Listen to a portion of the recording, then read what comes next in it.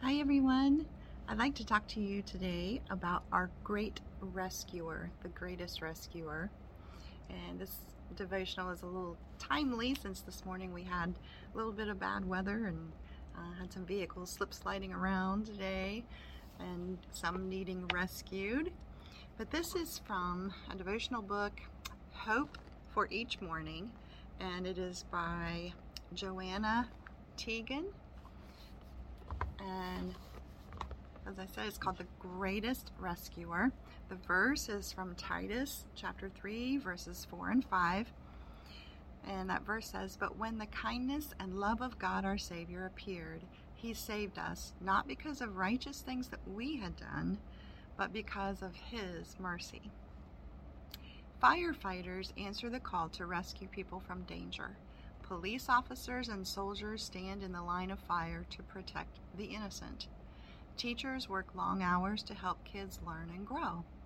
Doctors and nurses bring care and healing to the sick and the injured.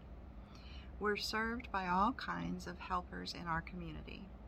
Their help doesn't depend on your money, your talents, or your personality.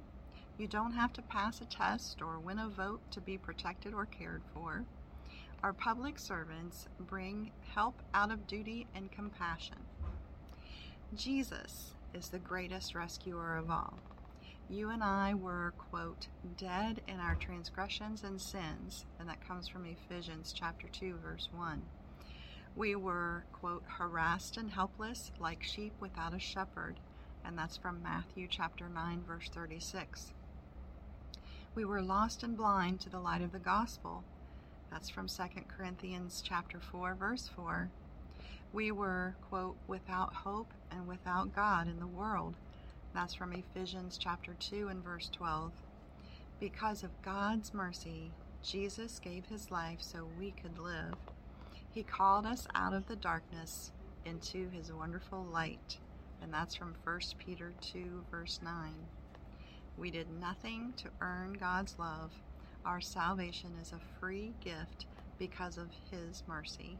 God has a heart of compassion for you and for me. And the prayer says, Lord, your mercy and grace give us life. We love you. Amen.